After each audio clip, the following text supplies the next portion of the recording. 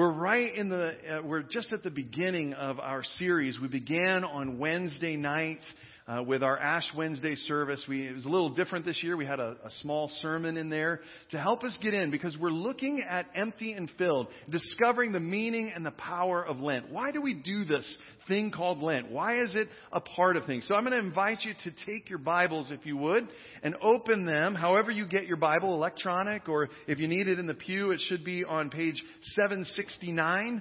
769, that's Romans chapter 3. If you'll do that, I want to kind of catch everybody up who wasn't able to be here on Wednesday, just briefly. I want us to begin to look at why do we do Lent? And we saw that there were three things of why we do Lent. That Lent is a season of facing our sin. This is not to make us feel guilty or ashamed. This is about just being honest. It's about entering into honesty about the ways that we still need to grow, the ways that we are broken, the ways that we missed the mark of what God is calling us to, the places that God still needs to heal in our life. Now, I know as a part of the Wesleyan tradition, we get a little worried about that. Like, what does that mean? But I assure you, Dr. Greathouse declared that even after sanctification, there is still the need for growth in grace. We still have places of where we need to mature. And that is part of what the season of Lent is all about. To face those broken places in our lives, and to be honest about that. Next, Lent is a season of emptying ourselves of unnecessary comforts. Unnecessary and often distracting comforts. This is where people say, I'm giving up chocolate for Lent, or I'm giving up Facebook for Lent, or I'm giving up those kinds of things. Those things that distract us.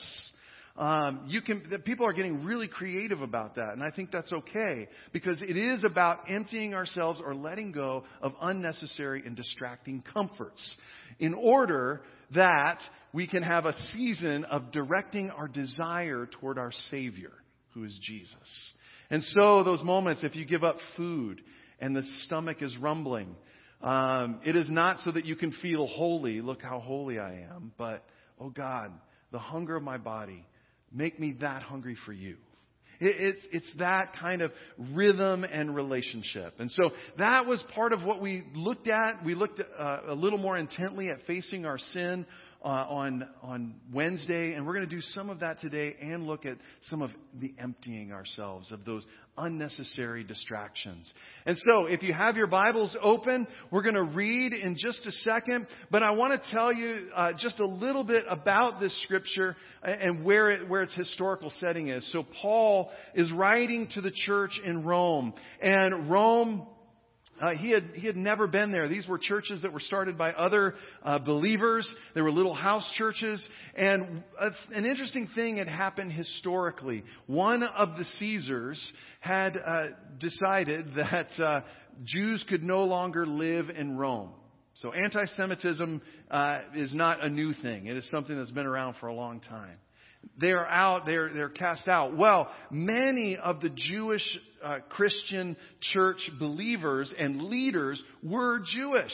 And so that meant these little house churches that had started up, that were made up of Jews and Gentiles together, now were all Gentiles. Then, later on, that emperor passed away, and the new emperor, declared all null and void the other guy's things. It just tends to happen. Executive order, I guess. And they were able to come back. And now these little house churches that have existed without Jewish Christian leadership for a long time find themselves in a bit of a struggle. Who's in charge? We've been kind of doing this on our own for a while. Who knows what Gentile changes they made? I mean, maybe they brought in that worship chorus music or 7-Eleven music or whatever they call it. Maybe they stopped singing hymns. Who knows what changes they made? But now they're coming back, and I know this is hard to believe, but the church was in struggle. They were arguing, and they were having such a disagreement that Paul found out about it out on his travels.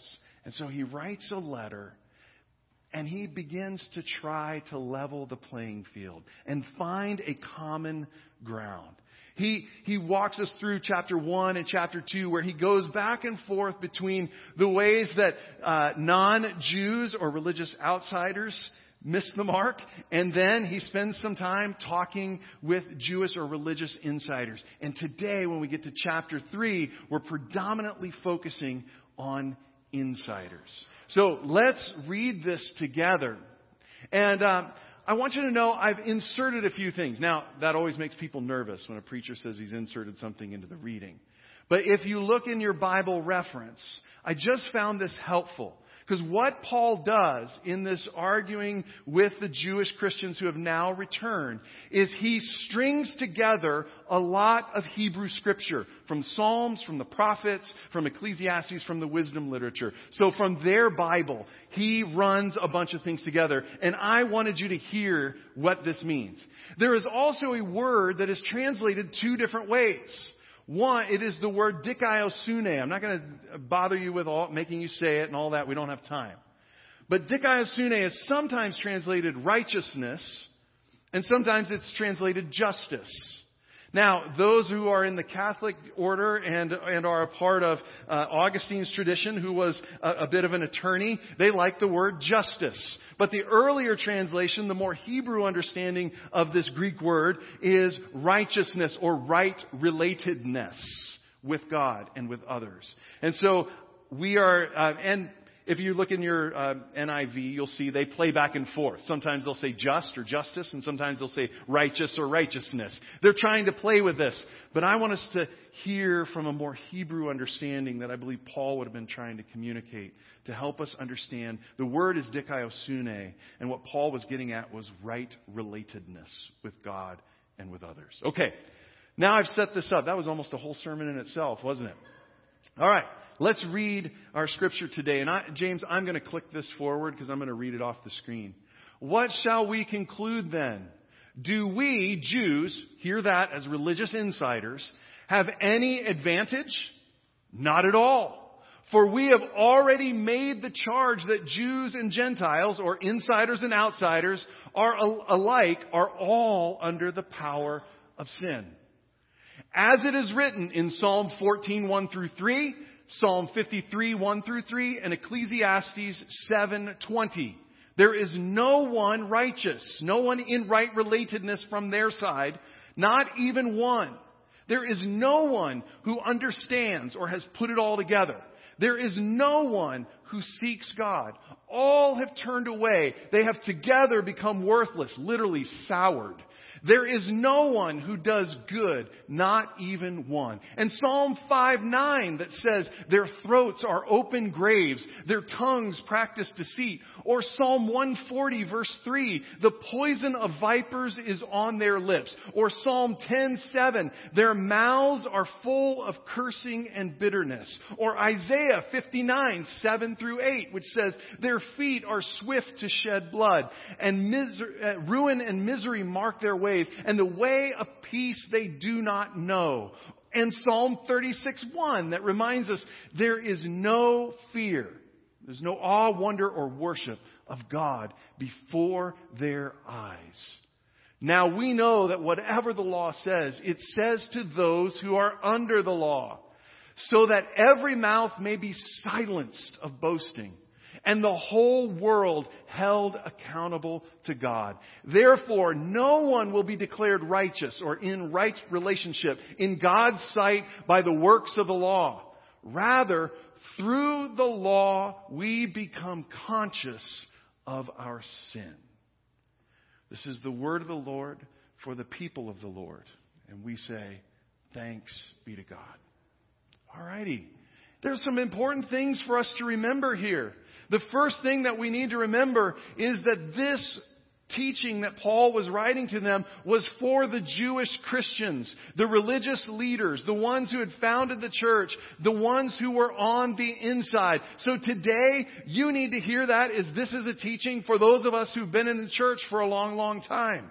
who think we know things, who think that, well, I've memorized a lot of Scripture. I'm a quizzing expert, or, whatever that might be. I need to look at this. I hold degrees from theological institutions that tell me, I've learned enough to know all of this. This is for us. We need to hear this as our message today. This is a part of Lent, of living honestly in the midst. So if this is your first time in church, you're off the hook. No, I'm just kidding.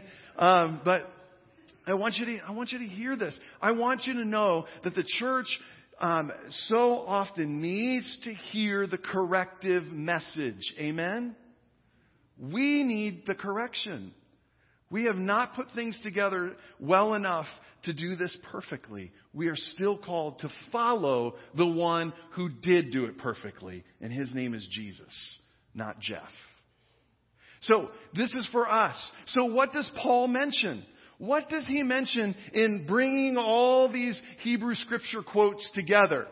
First, he mentions behavior, because that's just the easy one to pick on. It's visible. You can see it. It's right there. So he tells them right away, we should know this as Jews. There's no one in right relationship from our side. We didn't just come in and say, I'm in right relationship. I've done everything the way it should. He says, not even the smartest person has put this all together. They have all turned away. He is basically saying to Jewish people, don't you remember our story? See, if you don't understand this story, here's what you need to understand. We think of the law as something like a law book. Like we would go and lawyers would, from there and find out if someone has broken the law or if there's precedent for this law to be overturned or those kinds of things. But the Jewish law is a story. It's a story about how God delivers the people, the children of Israel, and then gives them at Mount Sinai the first 10. What is it called? The 10 what? Commandments, yes. And then promptly, before Moses even gets off the mountain, they break them. They break all those commandments. And so there's a few more that come up. And then they break all of those. And then there's more laws. And then they break all of those. Eventually you get to 613 laws. And by the end of Deuteronomy, which they call the Torah or the teaching or the law, Moses finally says, you're going into the land that God's going to give you. Choose to do the right thing, but I know you. I've been with you in the desert for 40 years. I know you're not going to do it. And he begins to talk about what God will do because your hearts are hard. Just like Pharaoh's heart was hard, who you were delivered from. Your hearts are hard and you can't do this. But God will send someone.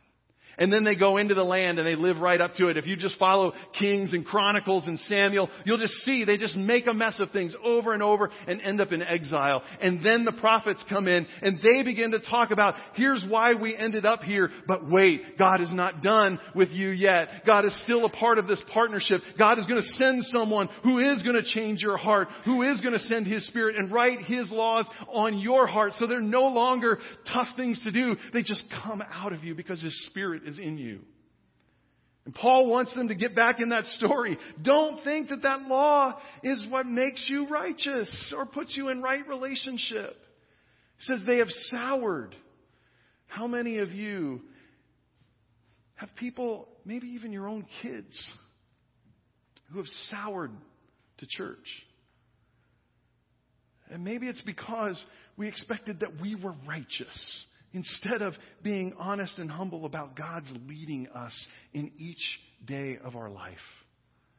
And he eventually says they don't do the good. They don't do the moral or right thing. It harkens back to the Garden of Eden, where Adam and Eve chose that they would determine what is right and wrong rather than letting God do it.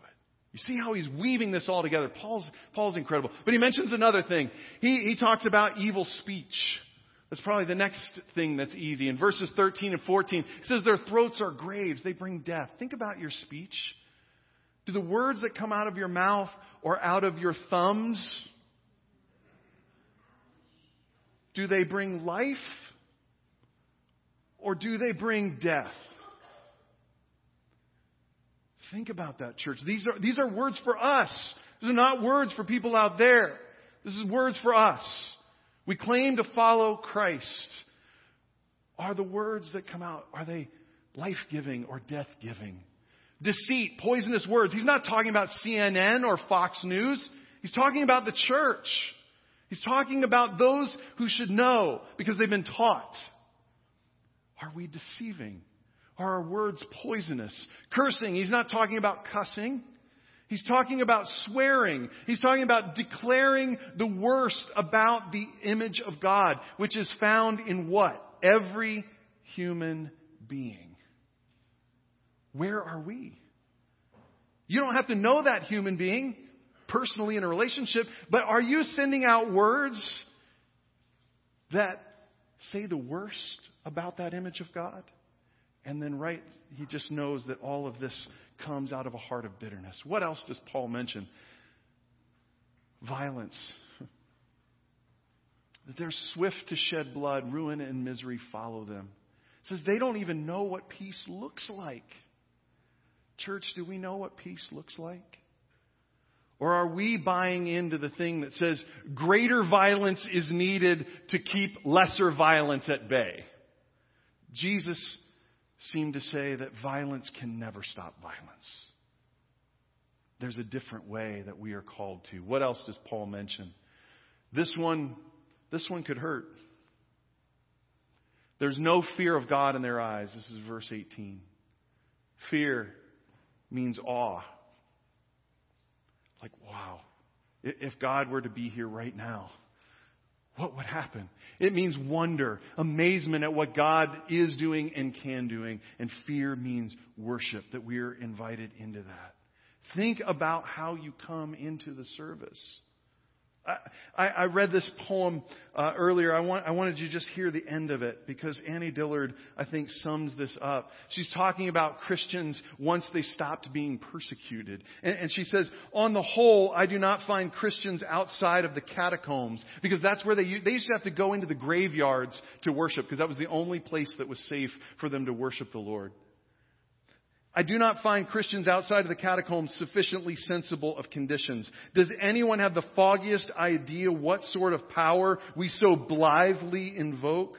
Or as I suspect, does no one believe a word of it?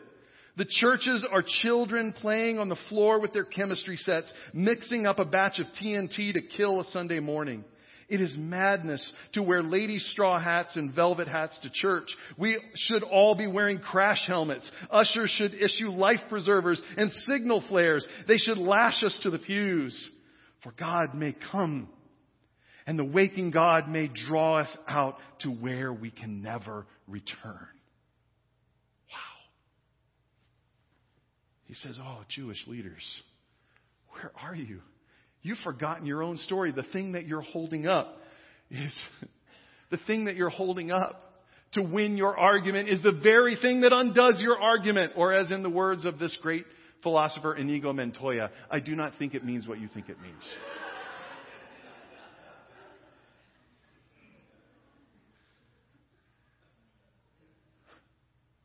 Paul wants them to know that the only path that we have as human beings is one of humility. To be humble.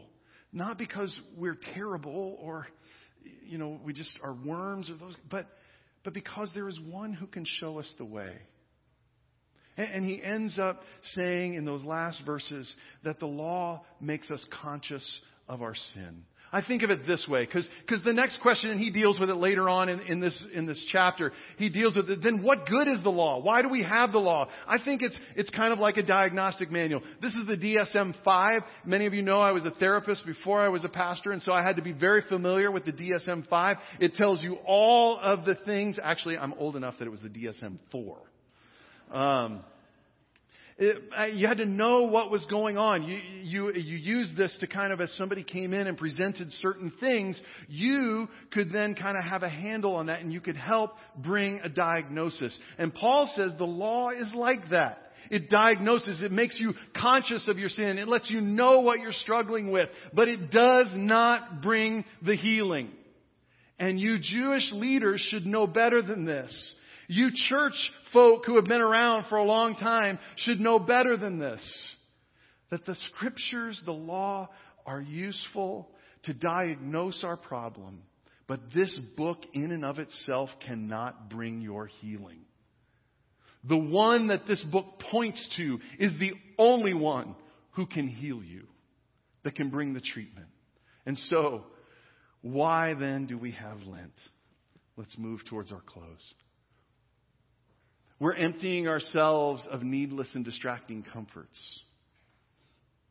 It doesn't make us holy to fast or to spend more time in prayer, but it begins to diagnose our need. As you sit there in the silence, trying to pray the words to God, and every little image is running in, and your commercials, and your Facebook thread, and your Twitter feed, and all of that is running through your mind, you begin to see what you have been placing your time in.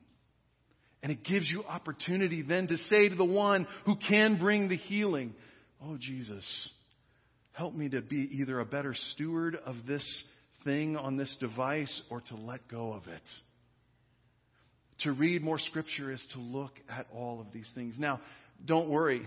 You can never underestimate the human capacity for self-deception. That's why we do this every year. It's not just a one and done. The ancient people said this was a season that we need to simply go through every year as a part of this. And so we invite you to practice or try something. Try spending 5 minutes of quiet alone with God. Try reading Scripture a little more. Try fasting a meal. Try giving up. And I'm just amazed. As I was looking through and doing research on this, the capacity for self-deception, I saw so many articles of like, lose 20 pounds during Lent by giving up the right foods.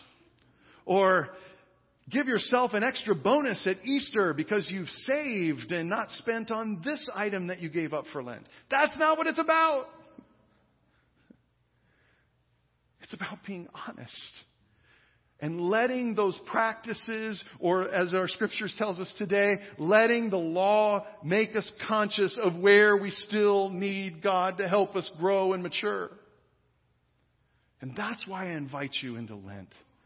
I don't want to make you miserable. I don't want to make you just give up food or lose weight or save money. The church is inviting us to let these practices diagnose us so that we can turn to the one who brings the treatment. So if this is the diagnosis, I can't just leave us here. I was always told, always give good news. So where's the treatment? Well, you only have to go a little bit further. In Romans 3:21-26.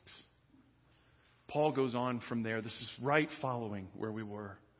He continues, it seems, but wait, he's going to do a judo move. He's going to flip this.